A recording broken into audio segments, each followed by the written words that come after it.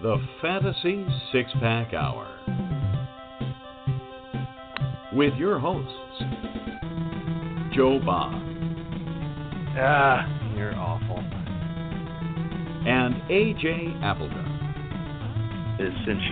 Sin Shu Chu. It's a mouthful.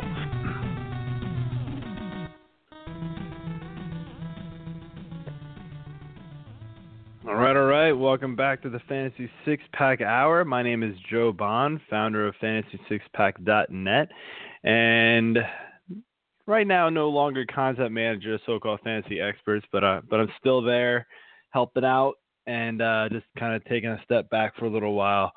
But on the line, co-host as always, AJ Applegarth. What's up, man? Hey, what's going on, dude? How are you? Good, man. How you doing? It's been a while since we've talked on here. Yeah, I know. Pretty good. Just getting into house sale mode and trying to clean up, and it's quite the process, as I know you're well aware. So yes, it is definitely a lot of work to do all that. I've been to a few times. Yeah, feels like so. Anyway, man, fantasy baseball is pretty much officially here at this point. I think it kind of really hits a lot more after the Super Bowl, but you know things have been heating up. A lot of moves have been going on, the hot stove, or so they call it. So that's what we're going to talk about tonight. We're going to go through a bunch of the moves that have happened, trades, signings, you name it. And if you are not aware, myself and Tyler Thompson, who is now the content manager for fantasy baseball over at FantasySixPack.net, we wrote articles together to split up the work here for all the hot stove moves back in, when did we write these? It's been a little while now. We wrote them at the very end of December to kind of go over all these. He did the National League, I did the American League, and that's actually who we've got on the line to help us out go through all this. So let's bring him on here now. Hey, Tyler, you there? I'm here. How are you fellas doing tonight? Good, man. Good, man. How you doing? Oh, hey, I can't be happier right now. I no longer have to fill the void between fantasy football season and fantasy baseball with fantasy basketball or football playoff leagues, all that nonsense. I'm ready to hop into the baseball season here. Yeah, man, absolutely. I think over the years I have started to like fantasy baseball a little more than I do football. There's just something about it. Like there's just more it's more statistical driven. I feel like there's a lot less luck involved in baseball. Now, of course, we all know that there is still luck. It's still something that a lot of it's really out of your control. But I feel like you can predict baseball a lot more than you can football. I don't know. There's just it's way more numbers behind it. And there's no running back committees in fantasy baseball. There are, which you don't have to deal with. So that's always a plus. But anyway, man, so, we can just kind of hit the ground running here. There's not a whole lot else to talk about. So a couple of the moves I want to start with are a few that we did not discuss because they had not happened yet by the time that we wrote our articles. And one is Jose Bautista. He just signed yesterday. He signed back with Toronto. There was talk he was going to go to Texas at one point. I think Oakland had been in the mix. Houston had been in the mix. I forget who else, but ultimately it ended up being Toronto. I don't really think this is like big news. I think it's going to keep his value up where it was. I don't really think you're going to see it go down too much. What do you guys have to say about that? Tyler, I'll let you go first. Well, first off, I think it was a very interesting offseason for Bautista.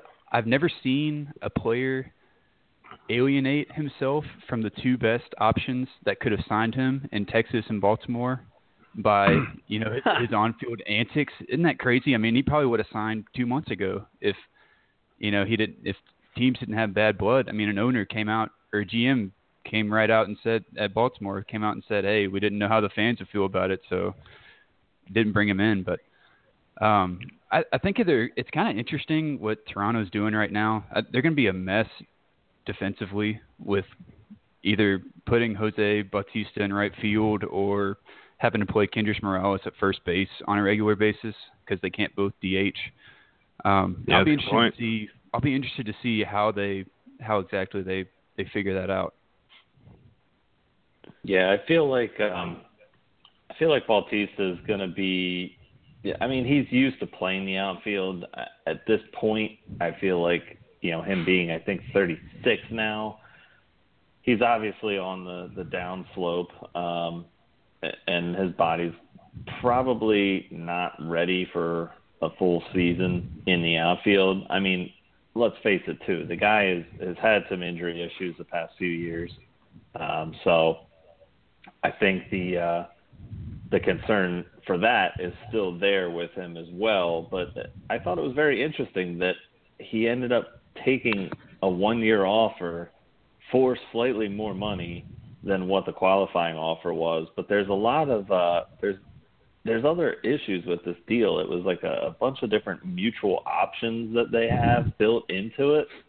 And I believe they're for pretty solid amounts of money. So, we'll see what happens. I don't know if I see him really bouncing back, if that's even the right term for him.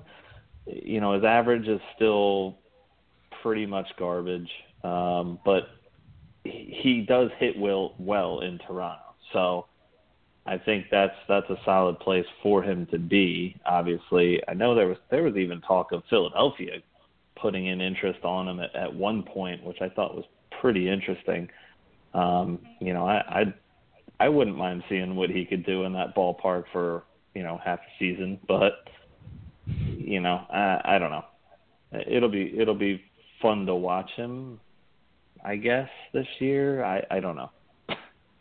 I'll have fun. I like Joey Bats, but I do. Yeah, I like Joey Bats. Don't get me wrong, but I don't know. After this whole long drawn out process that this has been for him to just eventually re-sign with the team who he rejected a qualifying offer from, because I guess he felt he was more valuable, and to me it shows that people really don't feel like he is.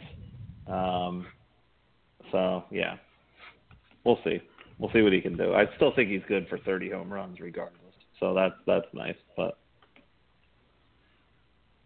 yeah, I mean, you're going to get power numbers out of him. I think, batting average is starting to slip every year. So, you're going to get basically power, and that's about it. 30 home runs may not be in his wheelhouse anymore.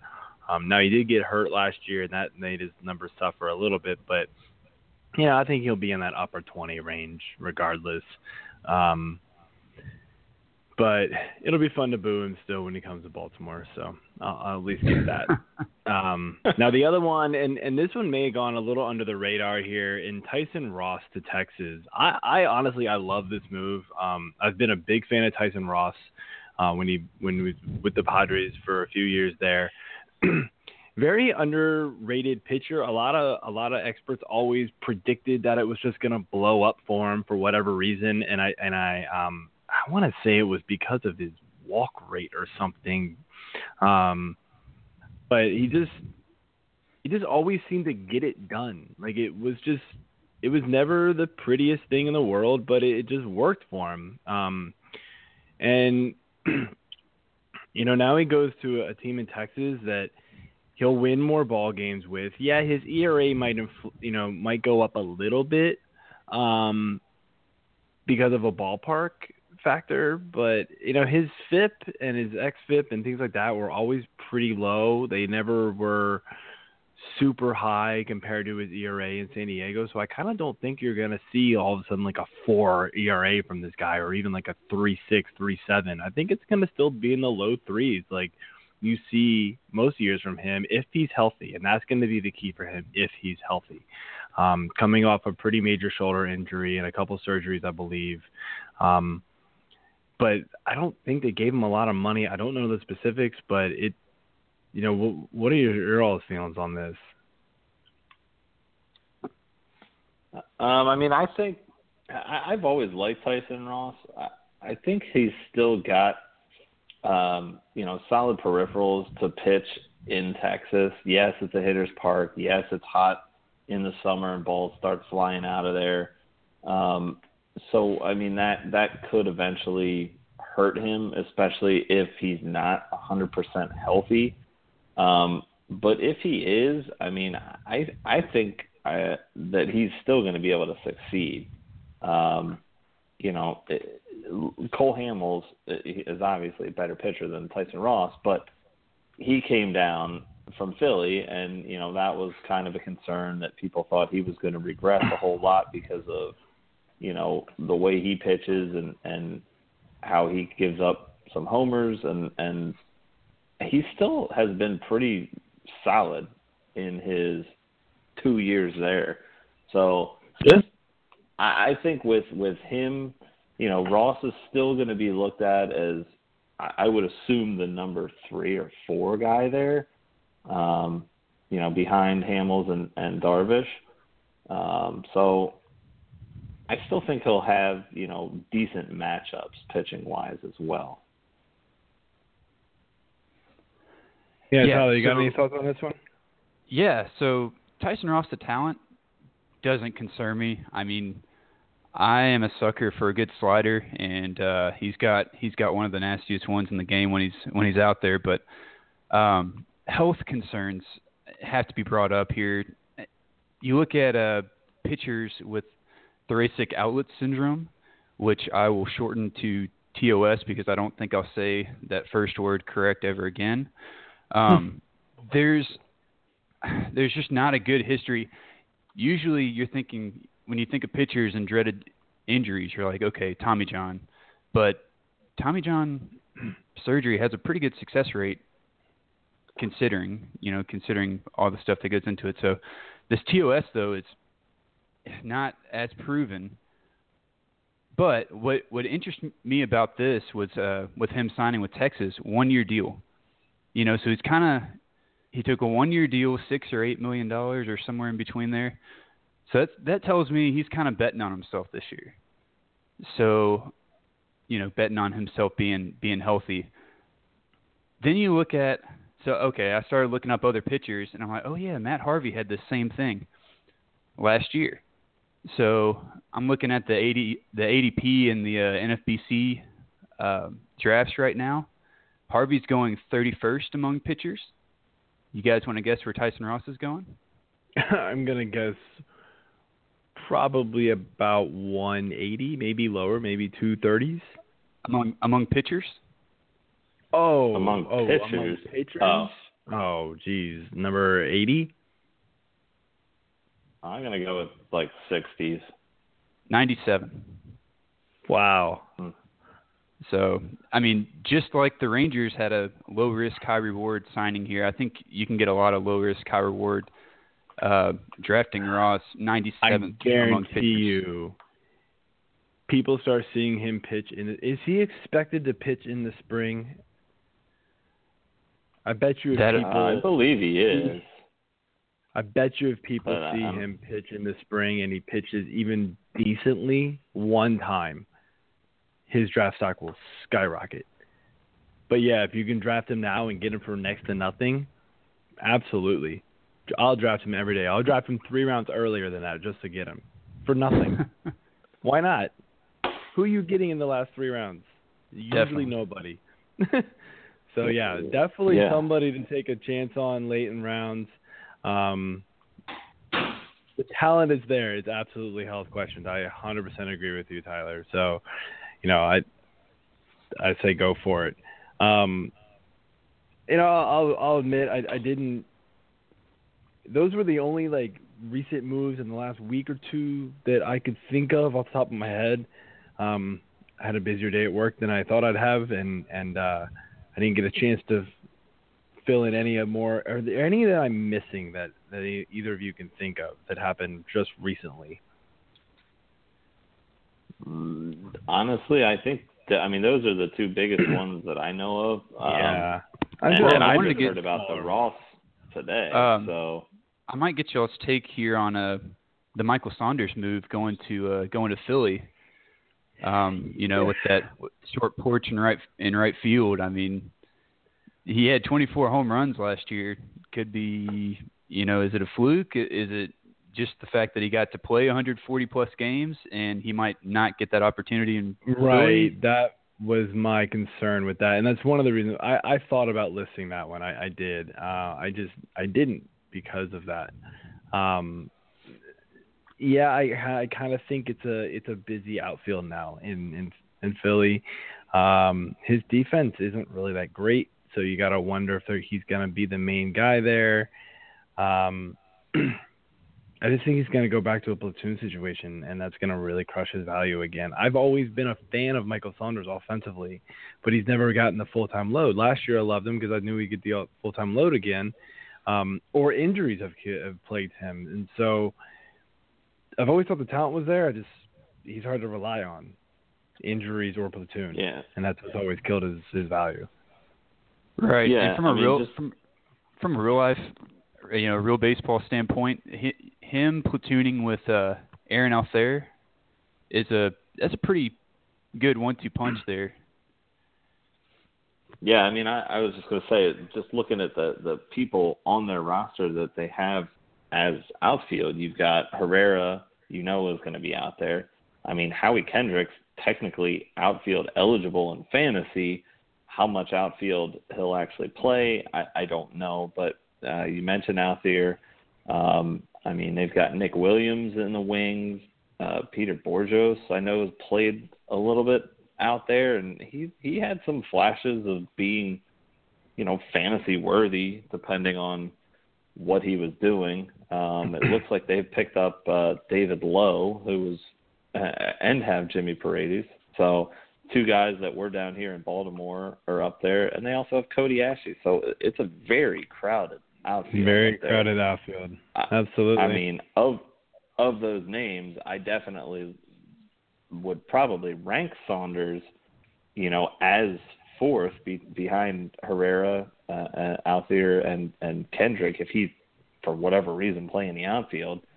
But, yeah, I definitely see it being a platoon situation. So unless he comes out and he's hot in spring training and really shows something, then I don't know how fantasy relevant he'll be.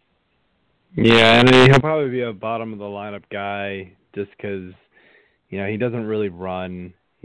His on base percentage is fairly average, and you saw that in Toronto. Even with that high powered offense in Toronto, his RBI numbers were low. 57, and 24 home runs and 57 RBI.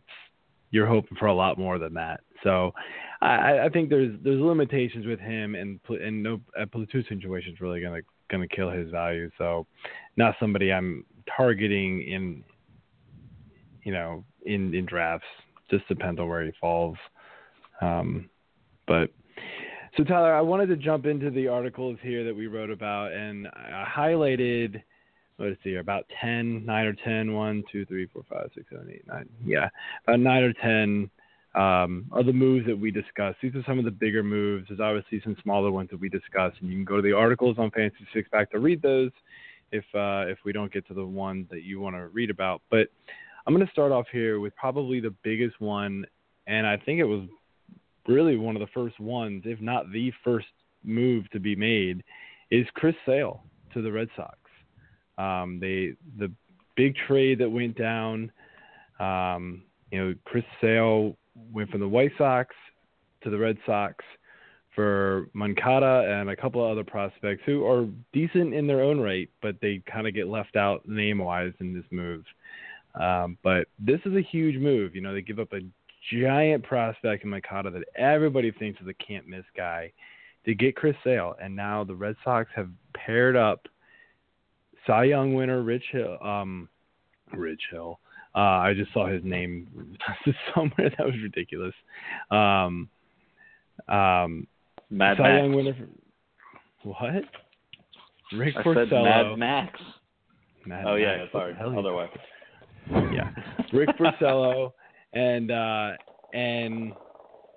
ace, I guess, I'm doing air quotes, David Price, who had a fairly down season last year, but everybody considers to be a pretty elite pitcher. I mean, this is a stacked pitching lineup now for the Red Sox. But, what does this mean for Chris Sale? Tyler, what do you think for Chris Sale's value? Going from the AL Central to the AL East to all those ballparks there that he's now going to pitch in more. I mean, he's still Chris Sale. I mean, that's the easy answer. But, you see an adjustment period that every pitcher that seems to be traded or signs with the Red Sox goes through. I mean, Rick Porcello in 2015, it was bad. It was very bad what he did in 2015 before this breakout season, if you want to call it that, here or breakthrough in 2016.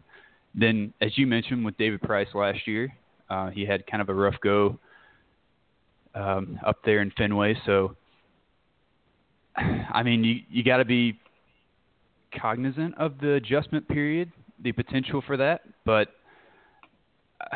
Chris Sale has experience pitching, in that AL Central, as you said, with Detroit and Cleveland and all those pretty good teams. And now he just gets a chance to win probably, easily over half the games he starts. So, I'm careful of. I'm not quite sure that I want to draft him in the second round, like he's going right now. But he's certainly still in the top 10, maybe even the top 5 of pitchers. Yeah, I think Sale is one of those elite pitchers that is kind of opponent proof. He's proved, even though he's pitched the majority of his games in the Central, you're still going up against a powerful lineup in Detroit. Minnesota's got some bats. They kind of came on, and you're facing the Indians. So they were just in the World Series. They've got a good team. So I don't really look at that. I do find it interesting that, it's yet another AL Central starting pitcher that's made his way to Boston. Price was on Detroit for a short time, I believe.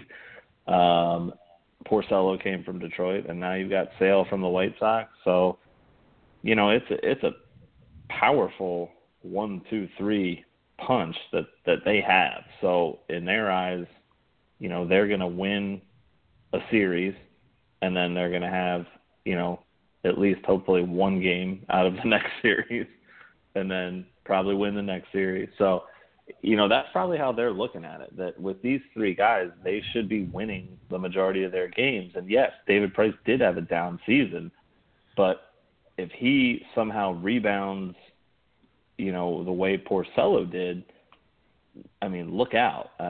Chris Sale could be the one who has a bit of a down season this year, but if Porcello maintains, I don't see him repeating what he did. I've always liked Porcello and been tracking him since he's been called up. But I just, I feel like that was above and beyond, a ridiculous season for him. Yes, he's talented, but I just don't see him following that season up with the same stats this year. Yeah, I don't think anybody saw that coming from Porcello, but hey, hats off, man. He had a great season.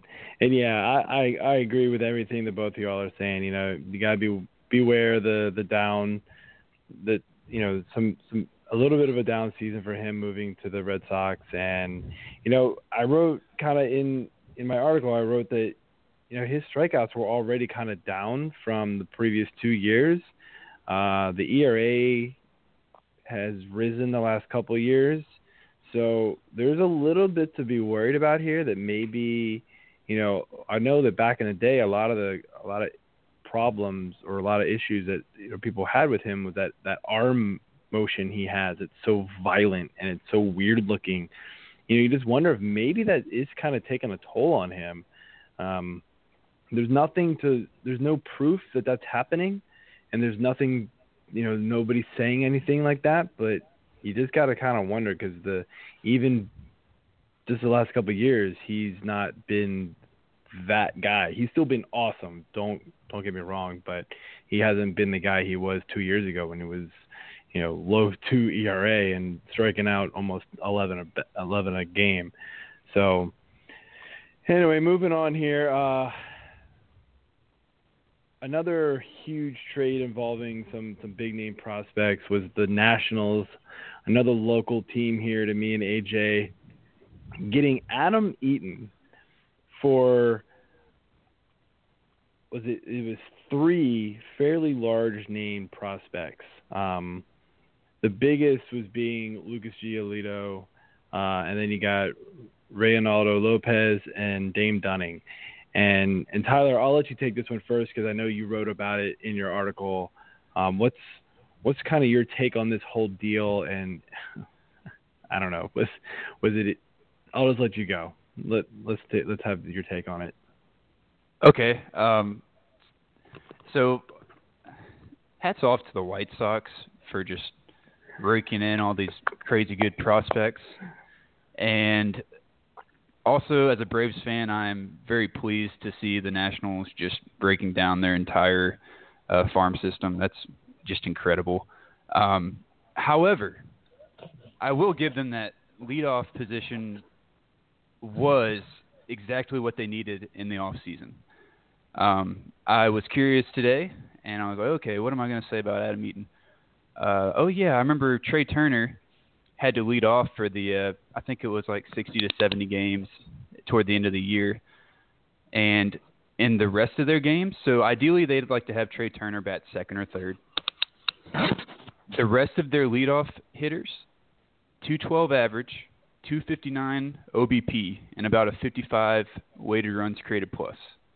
Ouch. Now, that's really terrible. And just Pretty considering horrendous. what Adam Eaton has done over the last 3 years, 288 average, 360 on base percentage, 116 weighted runs created plus. I mean, that's just a complete – you're going from the worst leadoff hitter to a top 5, top 10 leadoff hitter.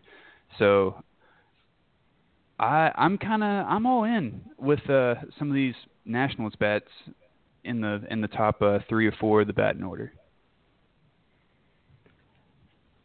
Yeah, I definitely love what Trey Turner is doing. It'll be interesting to see, if he is as successful not being in that leadoff spot now, if that's what they're putting Eaton. I don't know why they wouldn't, but this trade just completely baffled the hell out of me. Obviously the White Sox were in fire sale mode, and that's why they went through with everything. But once they dumped Chris Sale, they're like, okay, well, what else can we reload on? Because now we don't have pitching. Hey, let's give Alf Eaton and let's get these guys. I mean, kudos to them for pulling it off because I think they won that trade hands down. But, it fills a need for Washington too. So we'll see how it pans out. Yeah, I'm more with AJ on this one. That I'm a little baffled by the trade. I mean, I know Eaton's good, but is he that good? I wouldn't be surprised if all of a sudden we hear something bad about Giolito, like he needs another arm surgery or something. Like, did they see something in him that they're not telling anybody? Because I don't see how you trade a prospect to his liking to get even if it's a top 10 leadoff hitter. I mean, really? Like, you can't find anybody cheaper that could just fill the void? There has to be somebody that you don't have to give up your future like that, and that just seemed a little crazy to me. But yeah, it'll probably help out some of the bats behind him because, like you said, Tyler, the leadoff hitter for the Nationals was pretty pathetic last year, and it didn't help out Harper. It didn't help out, Rendon. Didn't help out any of these guys, even though they all had fairly good seasons because the rest of that lineup is pretty good. Leadoff was not a big help. So it'll be interesting to see if maybe some other players on that team, their stock rises a little as the more analysis happens this offseason. Getting back to another signing here. Edwin Encarnacion goes to Cleveland. So one of the big names from that super powerful Toronto lineup leaves town and signs with Cleveland, who just lost in the World Series. So maybe Double E is chasing a ring. You think it'll work, AJ? You think they'll get back there and he'll be a big help, or are we looking for maybe a down season from Cleveland and therefore EE? I don't know if I see a down season from them or him, honestly.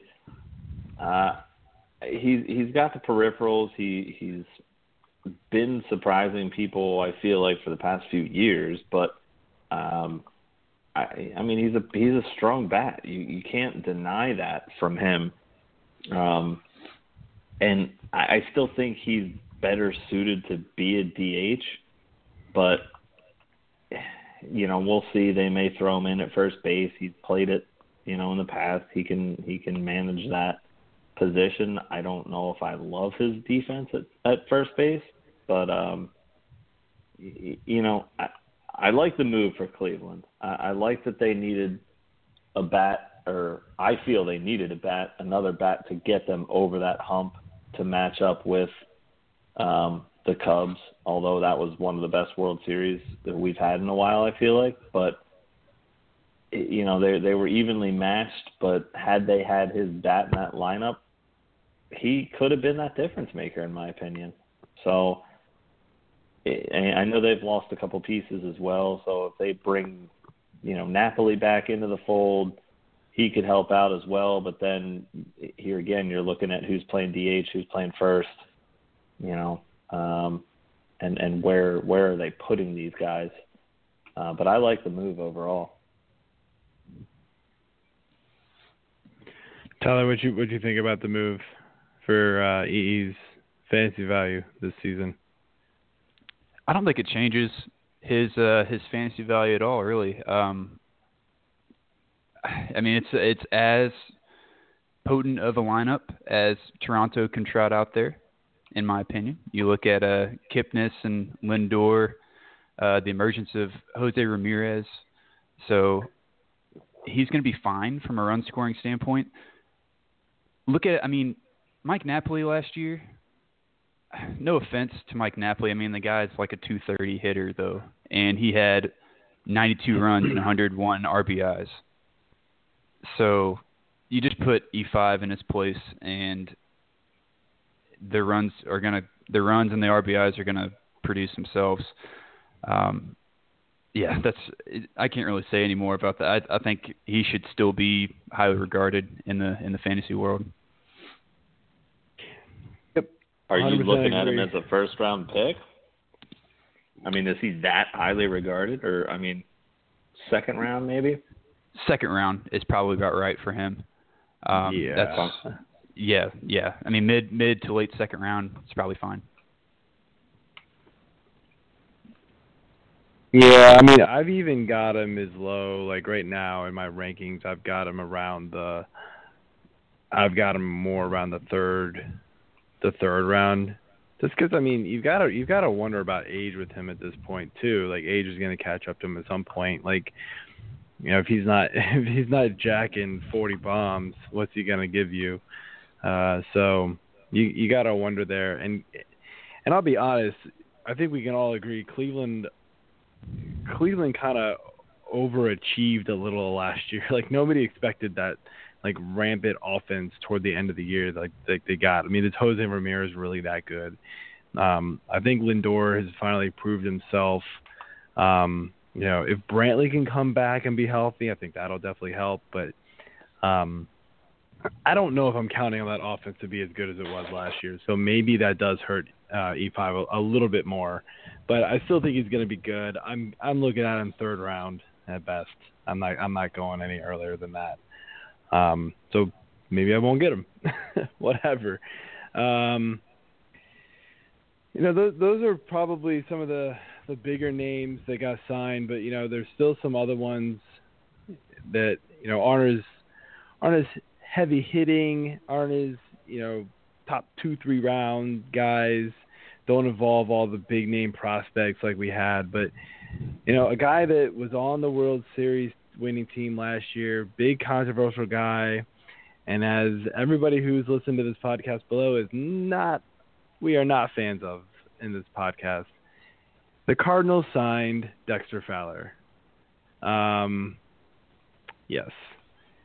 We wished bad juju against Dexter Fowler last year, and it did not work as Orioles fans. No. And he went on to win the World Series, be an awesome player. But moving to the Cardinals, what are we thinking here for him? AJ, what you got? I mean, my disdain for what he did to the Orioles last year. So, but I believe I even said at some point, halfway through the season, he's playing great baseball and he's filling in. The only knock that I had on him was that he wasn't an everyday player. But I think he will be, a near everyday player. I mean, he's still going to get some rest and whatnot in St. Louis, but I really do like this trade for them, signing. But he's a guy that's going to get you steals. He's going to get on base. He's going to set the table for you. He's going to get you runs. He's going to fill these needs that they have. And I just think, he's going to be a solid add to that team. If he plays like he did last year, they absolutely win on that signing. So we'll see what he can do, but I don't really see him falling off much from last year, and possibly being able to be better than he was last year because of having the potential more playing time. Yeah, I think the Orioles just need to distance themselves from all things Chicago Cubs. I mean, Dexter Fowler, Jake Arrieta, Scott Feldman, Even Hamill went there and did well. Yeah, really. Come on, man. Now you're just turning on that. I'm sorry, just stirring the pot. So, same thing with the Nationals. The Cardinals were horrendous at the leadoff spot last year. They even stuck Matt Carpenter up there for a good chunk of time just took the hole in the 3-hole because everyone else besides Carpenter went 246 average up there in the leadoff spot, and I think it was like a right around a 300 on base percentage, which just is not going to cut it. Fowler. Orioles leadoff hitters. What's up? I said that's like all the Orioles leadoff hitters. Hey, well, good. Yeah, horrendous.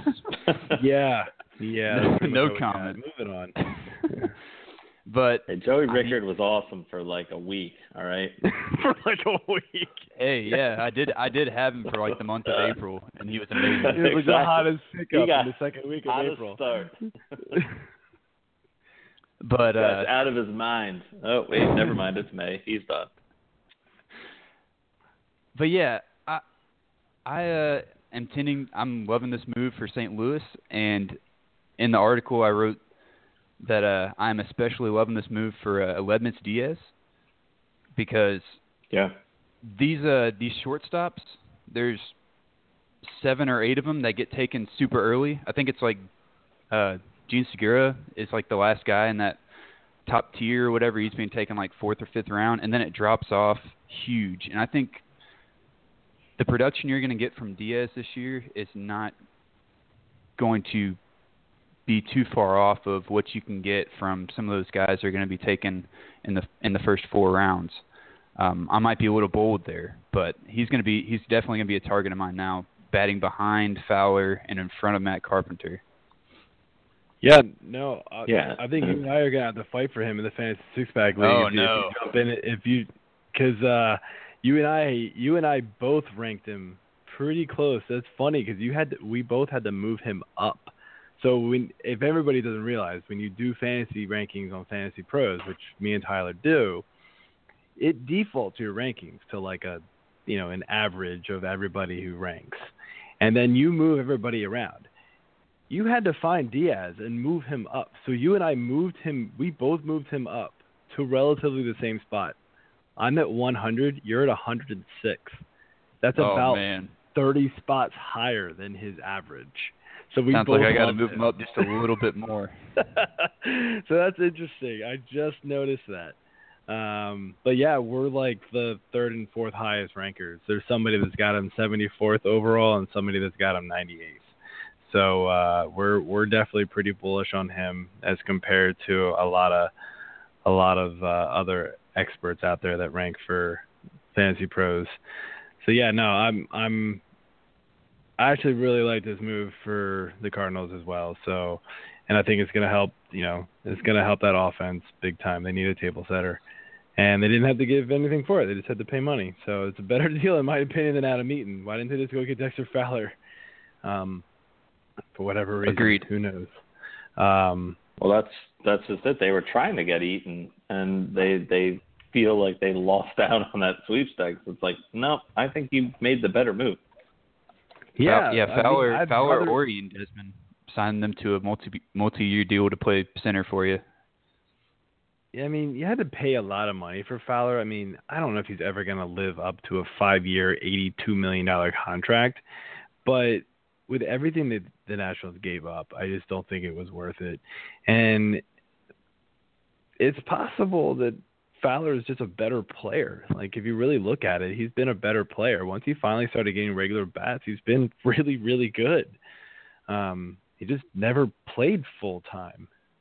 Where he was injured, it was, he was just always never panned out. It just never seemed to work out for him. There was always something in his way. But moving back over to the American League here, the Astros were a busy, busy, busy team.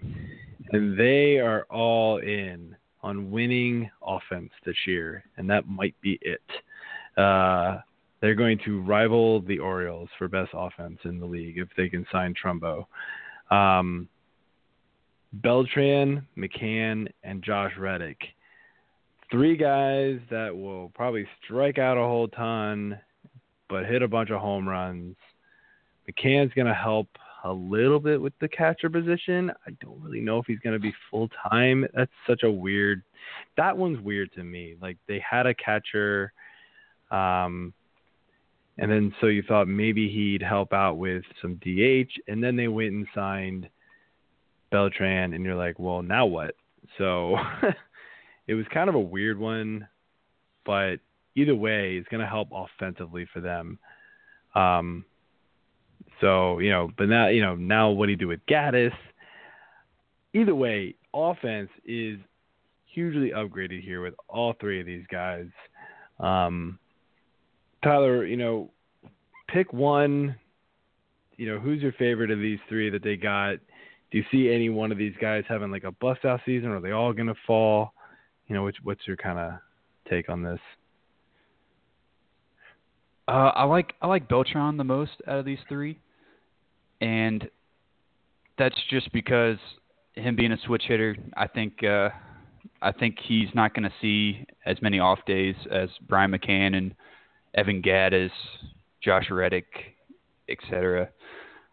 He's going to be a pretty stable 4 or 5 hole hitter, and I trust that a lot more. And I don't exactly know what the Astros are going to try to do with McCann, Gaddis, Gurriel at first, and all these different pieces. AJ Reed, Nori Aoki, Josh Reddick, Jake Marisnik, just all these players that are just going to platoon or share time or whatever. I'd be very curious to see how that goes exactly, like in the first month of the season. I don't think it's going to be straightforward at all. Yeah, I think, tend to agree. I think Beltran's definitely the best out of that. The interesting thing is with McCann, he does add, a nice left-handed presence there that they were lacking. So, whether or not he's going to just play catcher and DH, they still got Gaddis that they got to, contend with, and he can also play both positions. So it'll be interesting. But I think of the three, Reddick, we know what we're getting with him. Yes, he's on a great offense now. So his numbers might be, inflated a little bit more because of that. But I think overall it's Beltran that's going to be the biggest impact of those three guys. Yeah, I tend to agree here with you. I think Beltran's going to be the most impactful offensively, especially from a fantasy position. But, I think we're kind of seeing the end of Beltran here. He was good last year, but, he's up there. What, he's 38 now? 30? He's almost 40. How old is he? He's almost, yeah, he's up there. So, eventually it's just going to fall off. He's just going to do nothing. I don't care if you're DHing or not. It happens real quick for these guys. I wouldn't be one bit surprised if it doesn't happen this year. I will probably go nowhere near all three of these guys. I wrote it in the article here that I have been a sucker for Josh Reddick in so many drafts because he just teases you with his power. He goes on these runs where he'll hit 15 home runs in 30 days, it seems like. But then there's nothing. But that inflates his overall season. So when you're looking next year, you almost forget that he just had this super hot run, and then he did kind of nothing the rest of the year. And that rest of the year just kills you, especially in head-to-head leagues. So I'm probably just steering clear of all of these guys. They're going to be good offensively. It's going to help the Astros overall offensively, but I'm not really feeling any of them for fantasy. So back to another trade here. Diamondbacks and Mariners were in on a trade. Diamondbacks sent Taijuan Walker and Marte for Gene Segura and a couple prospects, or was it just one prospect? I just wrote prospects for some reason. Like I said, I was making notes pretty quick today. So, obviously the big names are Walker, Marte, and Segura here. And Segura had a little bit of a bounce back last year. And so, to me, the Diamondbacks were selling high on him. And I think they got a pretty good deal for him. Marte, I feel it's an up-and-coming player. He showed some promise a couple of years ago, kind of had a down year last year.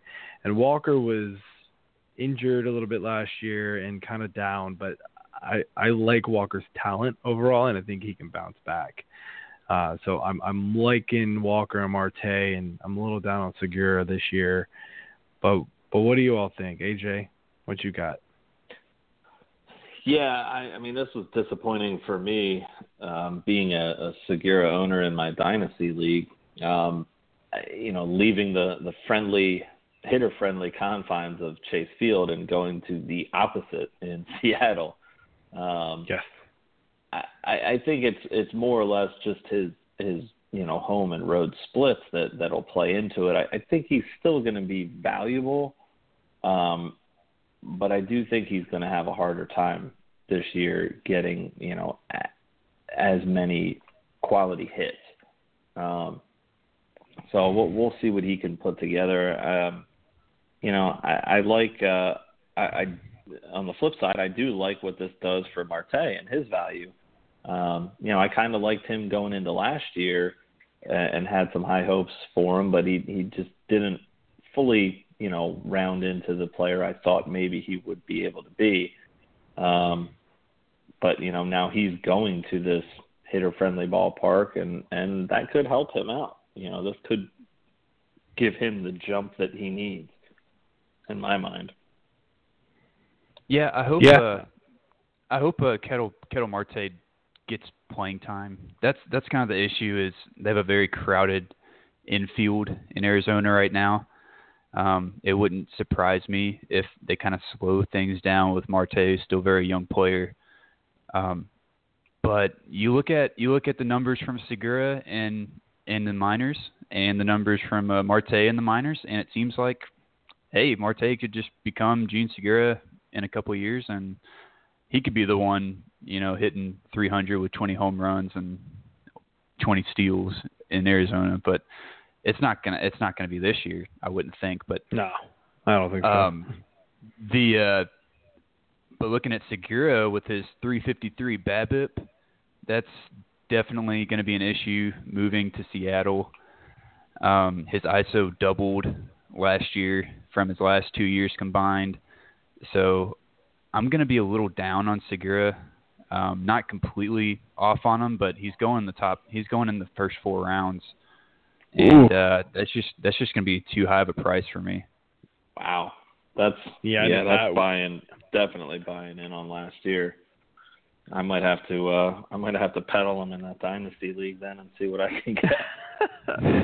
Yeah. Hope Make nobody's like Arizona. listening from that league. Well, I mean, I hope they are, but maybe they're not listening that closely. It's nobody. But nobody that talked about Taijuan Walker here. I mean, what are we thinking about him? I mean, this guy a couple of years ago, he was great in the few games he pitched at the end of 2014. 2015, he had ups and downs, but overall, pretty solid guy. Last year, struggled pretty hard. Everything kind of went up and down in all the wrong statistical categories. So, I mean, are we expecting a bounce back from this guy? I mean, you're talking young player for Marte. I mean, Walker's only 24. He'll be 25 at the end of the season. He's still a very young pitcher. I mean, what do we think of for him? Now, of course, the ballpark factors are going to matter for him as well. He was pitching in Seattle a lot. Now he gets to go to Arizona, which doesn't help him. But, can he overcome that? Do we expect it to happen? Yeah, I think, I mean, I've never been real high on Walker. 2015, he had a very solid season, as far as getting some innings in and, being able to get a decent amount of strikeouts within those innings. He had 11 wins and 8 losses for a Seattle team. His ERA wasn't good. His WHIP wasn't great, but, for a guy in his third year, I mean, if you could even call that, I mean, it was really, to me, that was his kind of his first year. Because of the number of games that he was held to in 13 and 14.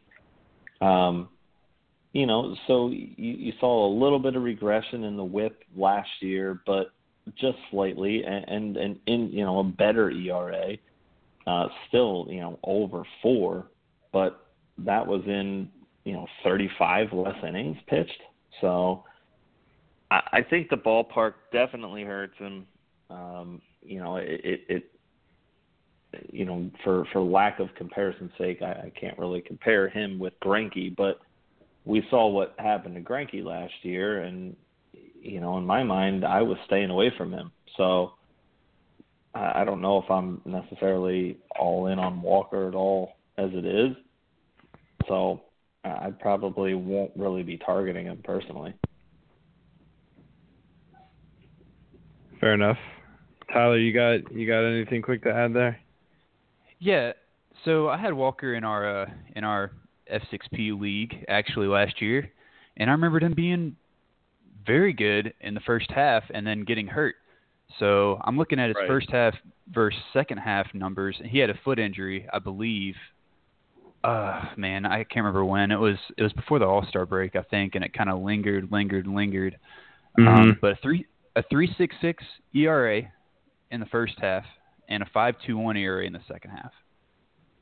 So perhaps we're looking at this all wrong. Maybe it was the foot injury kind of getting in his head a little bit, and maybe he gets healthier and starts going back to 3.66 ERA and great strikeouts, and you're getting that from the seventh pitcher that you take off the board for your team, sixth or seventh guy.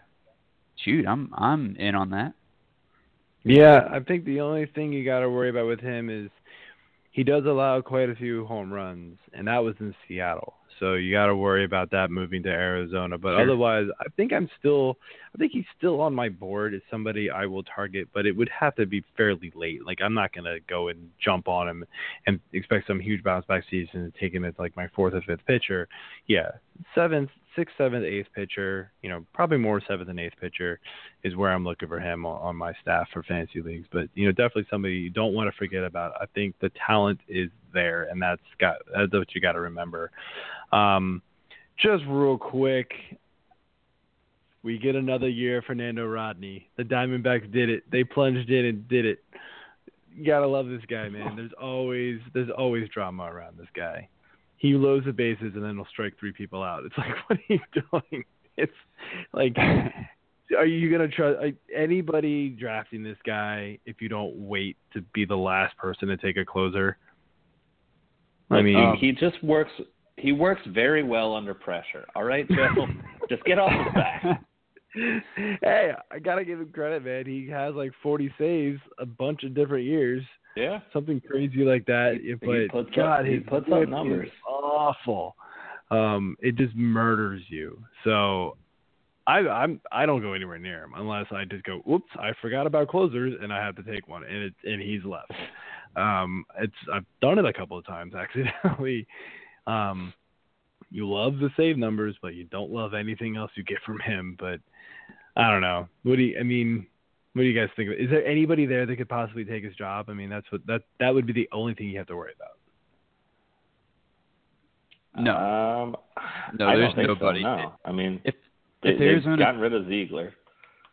Yeah, would have been him anyway. Let's be real. Ziegler was not good. No, but he's got the experience. The only person I could see that would potentially come into play here, and I'm just trying to make sure that he's still even on the roster before I say his name, and I'm not seeing him. I was going to say Daniel Hudson, but I think he moved on somewhere. So to Pittsburgh. I was going to say his name too. But they got rid of the only guy that could rival Rodney for He is. I mean, what are they gonna put Patrick Corbin, slide him back to, make him a full-time reliever now? I don't know. Like Ruby De La Rosa is a name that I think of that kind of failed starter, move back there kind of thing. But yeah, I saw his name on the relief pitcher list and thought about him too, because he always teases you like a couple of games a year starting, and you're like, oh, I'm gonna pick him up, he's awesome, and then he dies. You're like, oh no. You're like, well, I lost ERA and WHIP this week, thanks. Yeah. Every time.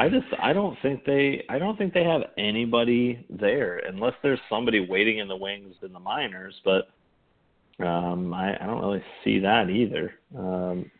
Most of their minors guys that are even talked about are Bradley and Shipley, and they're both up at this point, so they're starters though. Yeah, no, I think we both agree it's kind of what it is, and he'll have a relatively safe job. That's at least you can count on that, but I'm not really going anywhere near him unless I've kind of already punted WHIP and ERA possibly. Another closer, the Yankees got their stud bullpen back, minus Andrew Miller, of course, but, they've now got Thompson and Chapman again. Chapman comes back, huge contract. They also signed Matt Holliday. That's a big signing to me. I love the Matt Holliday signing. Chapman, you know what you can get from this guy, and I think the Yankees will be slightly improved from last year, so he might even get more saves than he did last year. But obviously Chapman's elite. He's the number one closer off my board. Even above Britton, as hard as that is for me to say, I love Britton. But for so many years, Britton was just dogged by all the experts, it seemed like. And I was always like, why? This guy just gets it done. Like, why don't anybody like him? And I always had him like 4 or 5. One year was like 10 ranking spots higher than like what the experts had him. All the other guys on Fantasy Pros seem to have him. And always proves everybody else wrong, and now everybody's got him like number one. I'm like, oh, well, wait a minute, guys. Like, you still got Jansen, you still got Chapman, you still got these like really elite guys. Like, let's not just bump him over. But he's good. But I'm still putting Chapman up there. Anybody who can throw 102 miles an hour, yes, I'll take him. So, but what do you guys think about these moves? Like, the interesting thing here is that, you know, I'm just going to throw out 4 names of relief pitchers here in New York. You said Chapman, you said Betances. You also have Adam Warren, and you have Tyler Clippard. So yeah, but none of those guys are closing. No, I know, but Clippard's salary is $8.3 million, and Betances is still at $507,500. I mean, something is wrong there. Clippard, I know he's been doing it for a while, and he does have some closing experience, but I would take Betances in a heartbeat in the 9th over Clippard and his shaky closing abilities. So that was something interesting. But I think it's a great 8-9 lockdown, you know, for the Yankees.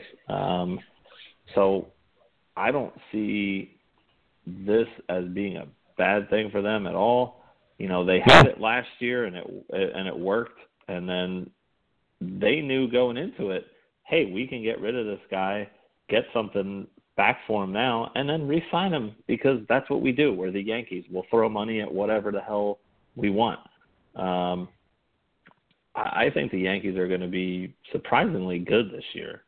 They can get some starting pitching. Yes. Yeah, that's the biggest factor. I mean, just looking at their starters behind Tanaka, who could be I'm not seeing it. So, well, I mean, he's still, who knows what's going on with his elbow, if it's even still 100%. You know, you got the life and times of CC Sabathia and, you know, Michael Pineda, you know, Pine Tar Pineda, whatever. So I just don't see anything from the pitching side of that. Yeah. So I think we kind of covered the relief pitchers there, Tyler. What do you think about this Matt Holliday signing? I'm kind of with you. It's sneaky. It's sneaky enough, and he'll get regular at bats. You know, 4th or 5th in the lineup. So nothing wrong with that. It's a pretty good lineup around him. Of course, everybody's favorite hotshot catcher. Last year it was Kyle Schwarber. This year it's Gary Sanchez. He of the small sample size who will be drafted in the first 3 rounds by the person talking right now, admittedly. Me. Nope. Thank you. You guys are going to battle that one out. You got some competition, Tyler. Oh, man. I need to quit coming on. I need to quit coming on the show and revealing all my plans, all my evil plans. But I'm interested in Matt Holliday, and I'm interested. That makes me more interested in guys like Greg Bird and Starlin Castro that might be hitting somewhere around him.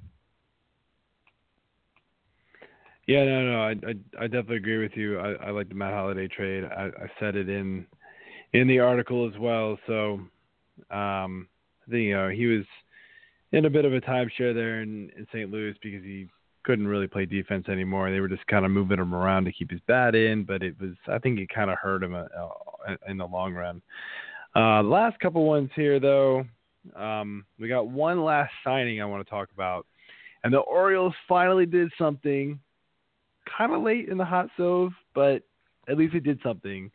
It was not signing Matt Wieters. It was not Mark Trumbo. It was actually signing Beef Wellington. And yes, I just called him Beef Wellington. Wellington Castillo. That is forever his new nick. Me and Jason, my friend Jason, AJ and I's friend Jason, coined that. So I'm not taking super credit for it. I'm pretty sure I've seen it somewhere else too. But yes, I absolutely love this signing. Not because I think Wellington Castillo is like the greatest catcher ever, but I think he's pretty much just as good as Matt Wieters. If you look at all the stats across the board, even defensive, he's just as good, if not better in some categories. And he's like a third of the price of what Matt Wieters is asking for. Like, buy Matt Wieters. Like, I don't need you if that's going to be the case. Like, that doesn't make sense to me. But Matt Wieters is going to get that money somewhere, and you know it. And we'll talk about him in a minute. But what do you guys think about? Like, do you guys think that he's even fantasy relevant though? I only bring it up because it's Baltimore and I have to. But do you guys think he's fantasy relevant at all? Like, are you going to try and draft him if he's like you're the last person to take a catcher in a league and he's sitting there along with a couple other whoever's? Number one stat that he is better in than Wieters, running. He is a better runner than Matt Wieters. Everybody's better at running than. And that's not what hard. I'm going with. Matt Wieters is the slowest man on the planet, dude. I do like the signing. I do like Beef. I think that he's definly coming to a good ballpark. He's got a good what kind of team beef do you around like, him. man? Do you like sausage or do you like beef sausage or? I like it all, what baby. Like I like it all. Yeah, okay. All right. I'm just giving you a hard time there. Where's the beef? In my stomach. That's where it is. God. But all right, yeah, enough of that. I Sorry, like the I signing. had to hear that, I think he's a good dude. He's going to be a good clubhouse guy. He's going to be pretty much the same stats, like you said, as Wieters, and that's good. It's a better price, and I don't think he's going to be someone who's going to come in and be all cocky and blah blah blah. Not that I think Wieters was, but yeah, I definitely like the signing. Yeah, you guys I'm kind of worried that my Braves are gonna be the ones to pay Matt Wieters that money that he's asking for. Maybe he takes a hometown discount, Georgia Tech guy, but I'm doubting it. I'm sure Wieters will end up going to a team that he thinks is more of a contender. But I like Castillo as well. And he's definitely, as you said, fantasy relevant when you're someone that likes to wait on catchers, and he's sitting there, and you've already filled out all your other offensive positions, or you're in a 2-catcher league and you're getting them, 15th round, 16th round, if that. So definitely, I had him last year on a couple of teams that I was kind of targeting him as my first catcher of my 2-catcher leagues, and I was very pleased at what he produced. Yeah, like I said, just go look at the numbers and compare him to Matt Wieters, who gets drafted easily ahead of him and every draft, and he's gonna get a ton more money. It's crazy to see the numbers that they're how close they are. So, just real quick, we talked about Matt Wieters, a couple of guys that are left to sign. There's a bunch of guys that are out there that are going to be picked up off and on the waiver wire throughout the season. But a couple of guys that I think are going to be, drafted in every league is one Matt Wieters and the other one is Mark Trumbo, both ex-Orioles. Hopefully one comes back to the Orioles. I'm really hoping Mark Trumbo just comes back and realizes that this is where he needs to play. But let's go there since we already talked about Matt Wieters. Tyler, you mentioned the Braves. I've heard the Nationals thrown in there. I honestly haven't heard a whole lot of other teams be linked to Matt Wieters yet. But if he does sign with one of those two teams, what are we looking at from him? If he moves out of Baltimore, which is clearly a hitter's park, are we looking for a little bit of a down season from him as compared to what we get here in Baltimore? What are you thinking? Well, I've seen the Angels also linked to him. Not that, well, the Angels kind of have a sneaky good offense, but yeah, you're definitely going to see some kind of, maybe not a personal downgrade, I guess, whenever he's moving parks, but, well, I guess the Nationals have a pretty good offense too. If he goes to the Braves, as sad as I have to be about this, he's definitely going to see a downtick in run production. Yeah, I don't know if you know this, good last but year though. The Braves did sign I hit doubles only Bartolo Colon this year. So yes, they did. That offense. They've already looking up. In that new stadium. I'm pretty much already trying to figure out, okay, when's Bartolo going to pitch? Like, do I need to stay / hit? What do I need to stay like a whole series, or how can I plan this better? So, yeah, I'm very much looking forward to seeing Bartolo Colon hit in person. Awesome. That's fantastic. Yeah, I think we're gonna get the same old Matt Wieters. He'll be all right, but he's gonna have times, man, where he just. The thing that always killed me about Matt Wieters, and maybe this is because I watch him on TV a lot more, he hits into more double plays, and his swing seems so lazy. You're like, do you care? It just kind of like, oh, I'm just going to swipe. And when you tell he cares, he destroys the ball. You're like, oh, my God, just do that every time. But he's an all right. He's a solid player. I just think he's a little overrated because he was a huge prospect, and I think that's still carried around with him. But at this point, it's like you're done as being a prospect. Mark Trumbo, though, another guy, completely, the Orioles got him relatively cheap last year, 1-year contract. And, man, it worked out for Trumbo because he's going to get paid somewhere. But, 47 home runs last year, clearly a career high by a wide margin. I don't think we can expect that again from him, even if he does sign back with Baltimore. But, I've heard Baltimore linked to him. I think I've heard, was it Oakland linked to him? Maybe Seattle. One of those teams was linked to him. I forget who else. But if he doesn't come back to Baltimore and he goes to one of those other teams, like we've seen him already there, and it just doesn't seem to work out for him. The Orioles were giving him at-bats every single day. They didn't care about his defense. They were just like, go hit the ball. I don't know if every other team is going to do that with him. So what are we thinking about Trumbo if he does not sign back with the Orioles? I'm afraid he's going to go to the Yankees. I don't think they have a place for him in the outfield. I know they don't, but I don't think they will. Throw him in at DH. That's what they got Matt Holliday for. Time. Well, yeah. Exactly.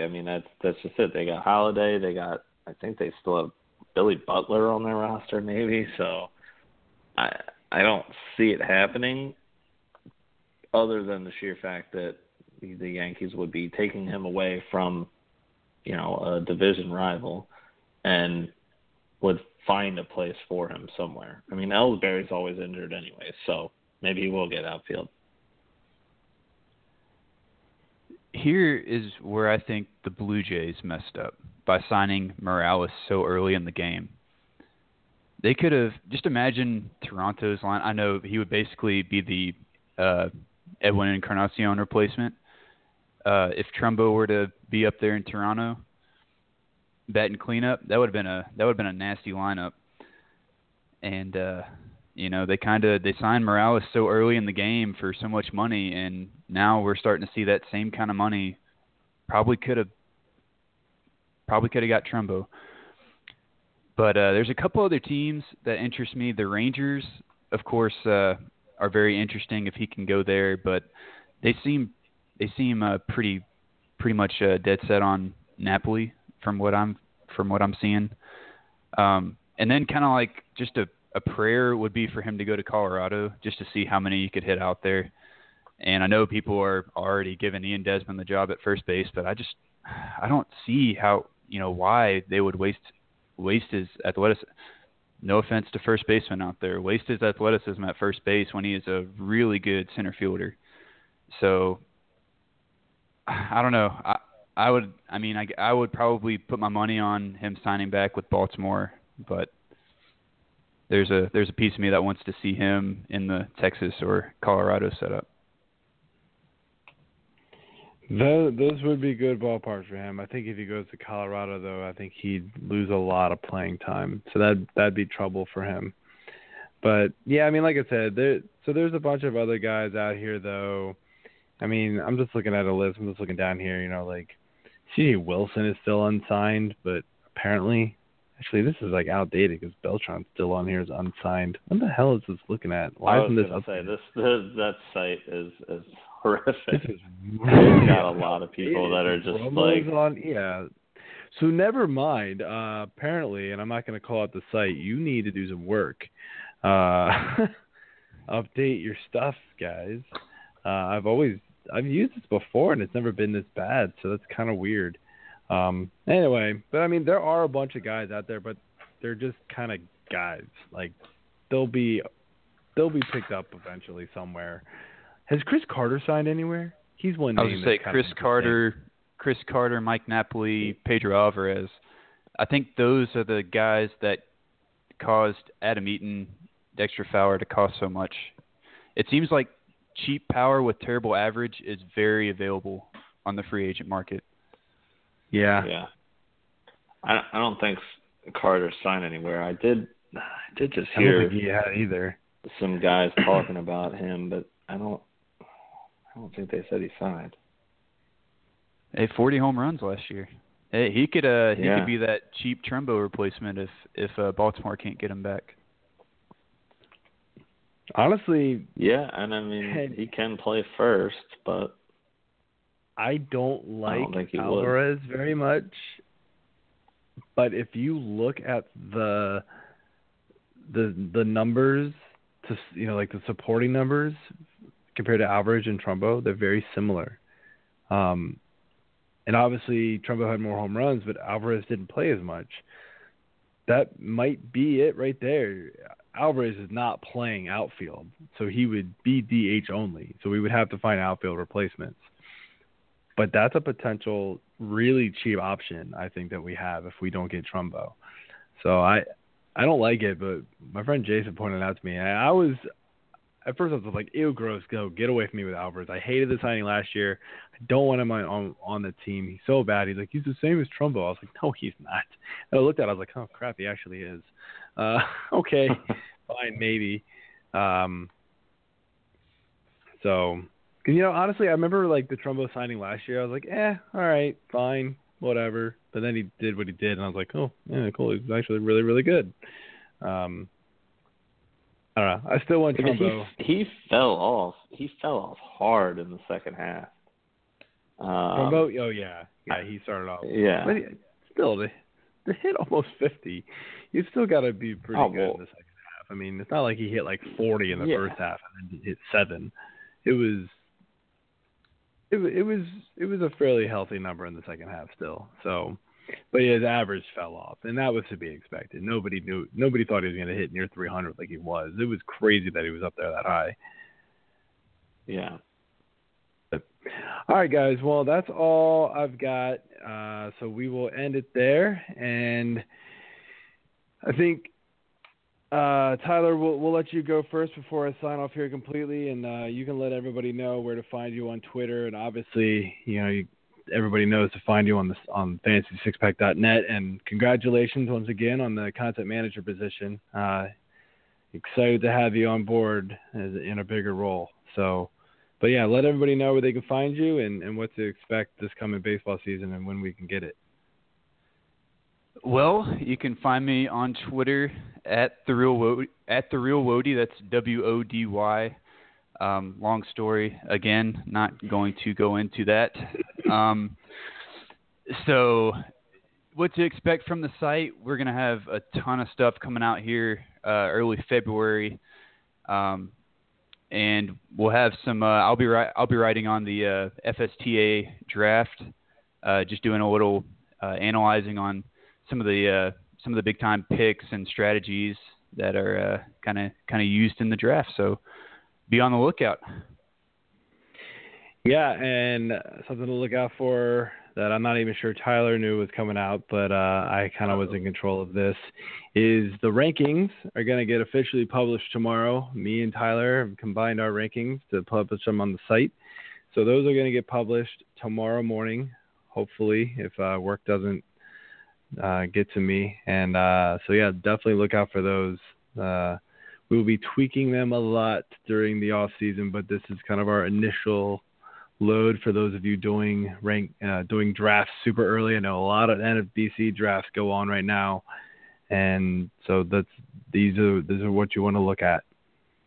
So anyway, I need to move Aledmus Diaz up a little bit tonight. While you're apparently you do. Well, I'm not looking. I know where to find you.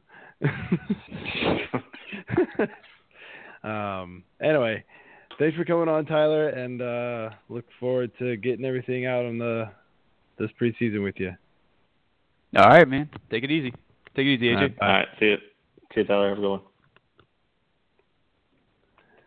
All right, yeah. So that's all I've got, AJ. If you don't have anything else, I will close it up just by saying that